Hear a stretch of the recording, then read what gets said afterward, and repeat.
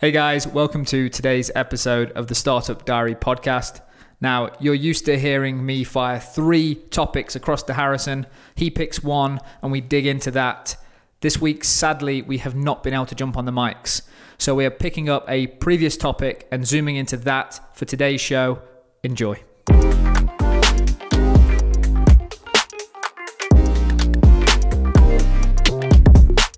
Adam.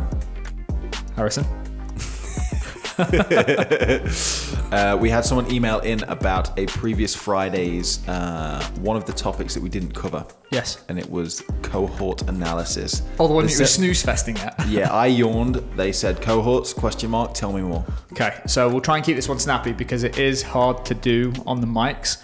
And I think that's partially one of the reasons. There's a lot of diagrams that need to be drawn. There is. So there is a dictionary definition that we should drop into the podcast right now of what cohort analysis is. Good luck with that one, guys.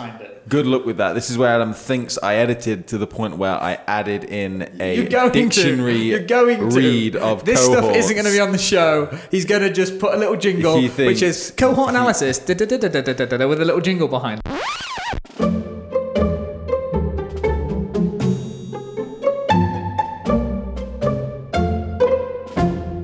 Cohort analysis is a subset of behavioral analytics that takes the data from a given dataset and rather than looking at all users as one unit, it breaks them into related groups for analysis. These related groups, or cohorts, usually share common characteristics or experiences within a defined time span.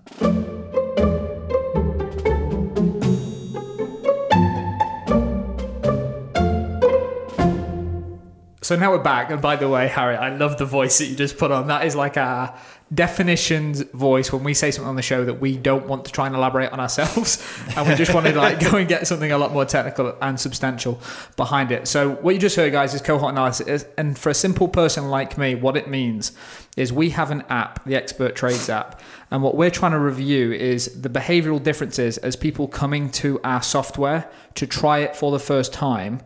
As they move through the process of being a brand new user, hearing about Expert Trades, downloading the app, going to different parts within the app, and then eventually becoming a paying subscriber, how users act within our app is different over time for a number of different reasons. The biggest one is we've just updated and relaunched our full app. We've redeveloped the whole thing, brought it across natively to iOS. And the goal behind this was very simple, to provide a better user experience for all of our customers and allow them to get more value out of the app, which in theory should result in higher conversion rates. When we're talking about conversion rates, what we're looking at are the people that come into the app and how many of them convert to become a paid subscriber. Yep. Like, how do they find the value? So when we're looking at cohort analysis, what we're doing is we're saying, actually, let's look at the last 2,000 people that came into the Expert Trades app as an example. I'm saying as an example because this is the stuff I've just had to do. And I'll tell you why very briefly. So we looked at the last 2,000 people, and what we did is chunk them into groups of 200 people and looked at their behavior within the app across 4 or 5 key metrics. So we're actually looking at how many of the people in the first cohort of 200 subscribed, and how long did it take them to subscribe to the Expert Trades app. And that's the time to value. Is the app so confusing that they don't know how to upgrade and we need to manually onboard themselves? Harry's laughing because we've been through all this pain right now. I'm actually looking at graphs of cohorts and it just happens to coincide with when you said this is really confusing. Because it can, my mind's getting blown by these graphs. And I'm going to try and do my best to cover this off on the mics.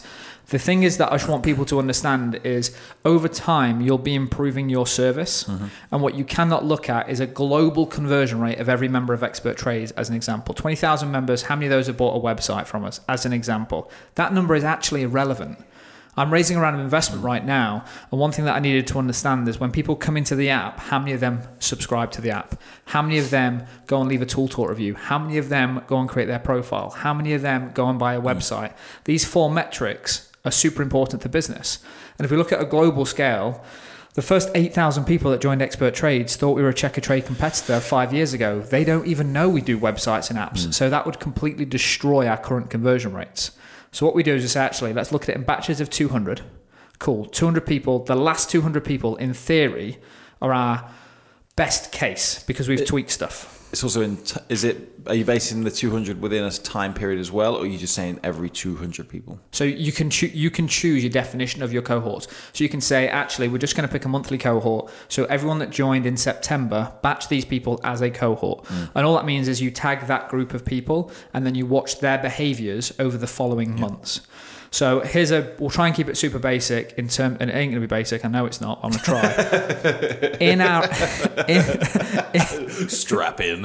In our app, you can create a profile. We'll go with that. Yep. You can create a profile that allows you to collect reviews. So if we looked at the number of people that download our app and create a profile, we want to know how easy is it and how intuitive is it to go and create a profile? How does our onboarding messaging impact the people's conversion rates for a profile? We're on the same page now. Yep. So what we do is we say, actually, let's take the time thing. In January, 200 people signed up. Yep. How many of those created a profile? And we go 20. Okay. So 20 people in January created a profile. Now, most people would just stop there and look at January as 20 people, so 10% conversion rate.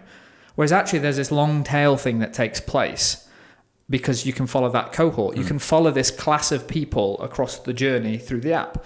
So 20 people got their profile in January, and then another 10 people from that January batch got their profile.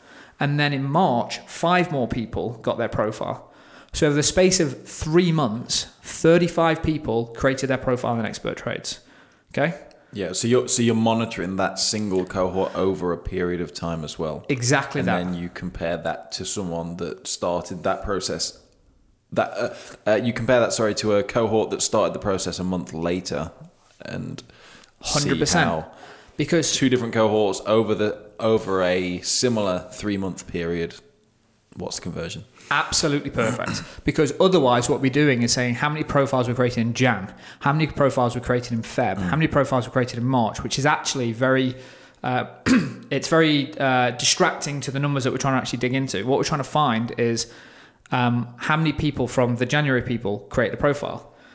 20 people in Jan, 10 people in Feb, 5 people in March. So 35 people out of 200 people converted.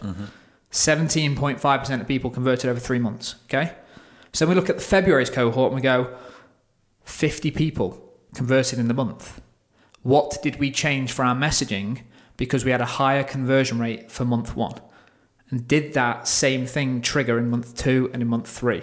So we can actually say, cool, we're going to A/B test our messaging. For everyone that signs up in January, send them down this user journey. For everyone that signs up in February, send them down this user journey. And everyone in March down this user journey. And then after those 3-month cycles have played out, we can sit down and review every single cohort, what they did they get a profile, did they leave a review, did they buy the app, did they convert X, Y, and Z, and go, actually, that cohort, February, was the best. Change all the messaging to focus on that sort of messaging, and then we're going to rinse and repeat that cycle again. That's the new baseline, and then we implement that into new cohorts as they come into the funnel. So the assumption is as well then that so you take the Jan, Feb, and March cohorts. The assumption is that they're going down different onboarding journeys, for example. Because surely cohort 1 is going to go through February as well.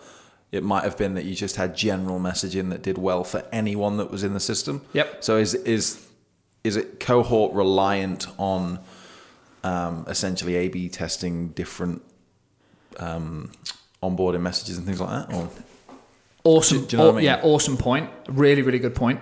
And the thing that I want people to, when they hear this, I want them to think about is a cohort is a way for you to test anything that you want to test. So what I mean is if all of your marketing stays exactly the same and you want to test how many people convert within 3 months, you bring people in Jan and then you create a 3-month user journey for those people.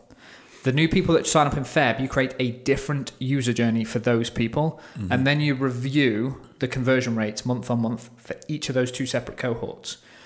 Or you have one set of onboarding. Everyone experiences the same thing, but you change how you market your product. Join Expert Trades, get a free profile. We're going to create a free directory, no lead fees, no subscription fees. Join today. If we send that out for a campaign and the people that come in through that channel, how do they react in the app? Compared to save time with your admin, we've got an app that makes quoting and invoicing super simple. Compared to leave 25 reviews in Tool Talk and get access to news and deals. If we change the above the line marketing to get people into the app, that will naturally change what people expect from the app when they get into it. What you can't do is test everything at the same time. So choose something to test, and you can do it it depends on the volume of people that come through. You can test it on a daily, a weekly, a monthly. Choose something to test and then iron that out. I'd recommend understand how to get people into the app for the first place, make sure expectations are right, then do onboarding, and then just rinse and repeat that cycle. But it's a really good question. You can use a cohort to identify and track the changes of anything you want to in your business. But you couldn't retrospectively apply cohorts to existing signups, for example. So you think of all the data points that we've got for people that sign up. We can look at people that have signed up in January, February, and March, and we can compare what they've done in relation to the other people in the different months. But can you just say, okay, we're going to call them cohort 1 and cohort 2 and 3? Like, do you have to start everything afresh to begin the cohort analysis process? It's a really good point, and there's certain stuff you can backdate. So what we've done with the Expert Trades app, we haven't done loads of new features. We just rebuilt the app in a more scalable, better user-designed interface. Mm-hmm. So what we can do is we can actually just backdate every group of people. So we could say, we're going to batch it up in groups of 100. Everyone that comes into the app and does at least one. So here's a great point to address your question, because it's an amazing question. Actually, I want to know everyone that creates one quote in the app, how many of those people go on to convert to become a paying subscriber. I can backdate that. So I can say I want groups of 100 people, everyone that's created one quote within their first 7 days of joining, put those people into a group. Once we've got hundreds or 50s or whatever we want, I want to know the trend over time to how they've converted. And what you might look at is actually fairly flat, fairly flat, fairly flat, March, higher conversion rate, back down, fairly flat, fairly flat. And we go, well, the new app wasn't available in March. What changed?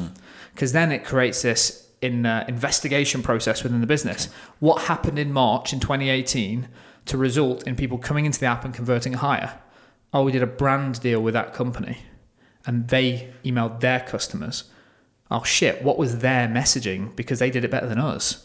Like, that will allow you to sort of see anomalies in the business and the trends to actually go zoom in on that thing. What happened then? We need to do more of that. So certain stuff you can backdate, but it will be difficult. It will be messy. Yeah. And we collect a shed ton of data. And most people that are listening to this show right now, if you run a coffee shop and you've got a loyalty card, well, firstly, well done. Like most people, that's the sort of thing you need to work out how you collect data points within your business today before you even really start thinking about the cohort analysis. But you can actually, this is an interesting thing. You could change the front picture on your door, the offer on your front door. You know, people see it every single day when they walk past a coffee shop. You can batch people and say, actually, the people that walk past the front door, when they saw free croissant with a flat white, and that was on the board for a month, how many croissants, how many flat whites were sold? Cool, let's tweak that to have free flat white every time you buy a croissant and jam. And then like you can implement this to any way that you want to understand trends within your business. Does it need to be a cohort at this point though? Because it sounds like you're essentially just batching data points. So is that what that is called? You just call it. The reason I mentioned the loyalty card is because what I'd want to zoom in on that point is the people that came in for the flat white and the free croissant deal. How did they then interact with my company over time? Okay. Do you know what I'm saying? Because it's like you say, it's not a conversion rates on. Otherwise, it's just a marketing campaign. Yeah. Put this in the window. How many people convert? How did those customers interact with me over time differently to the new people that came in for the free flat white compared to the croissant? Do they care more about the free food or the free coffee? And do they buy more coffee in the long run? Because otherwise, the short term of that would just be you're looking at between the time that sign was outside, what was my sales that month? Whereas what you're saying is not only the sales that month, but also then what are the actions of those people that came in for that initial sale and then their return. So glad that you zoomed in on that and cleared it up 100%. And that's the key thing is when someone comes in, conversion rates is marketing, cohort analysis is what's the lifetime journey and value of that customer. That was where I was trying. Because I was thinking, it's not really kind of making a difference as to whether you just look at the data long term. Because why do you need to separate all your data points? Because surely you'd be able to see a difference in conversions are higher during this month. Yep. But obviously, yeah, it's a way of monitoring the activity of a specific group over time. 100%. Amazing point. Rather than your entire customer base. I think the way that you've just summed it up is literally the thing we should end the show on, because that's the exact thing. Bring people in and analyze their actions over time compared to flash in the pan, what's the conversion rates of this singular promotion. And once you understand where you get better conversion rates, zoom in on that, do more of that, and rinse and repeat the cycle. I think we got there, Harry. We good? I think so, yeah. Google cohort analysis and you'll be blown away. Have a look at some of the diagrams. Enjoy that. Any follow-up questions, let me know. If you're thinking about implementing it into your business, download the Anchor app, send us a voice message and give us some context and we will try and help. If you have a listener question, you can either use the Anchor app, find Startup Diary, hit message and send it in, or Harry, how do they email in? Email questions@startupdiary.club. And on that note, thank you so much for being a listener to the show, and we will see you next time.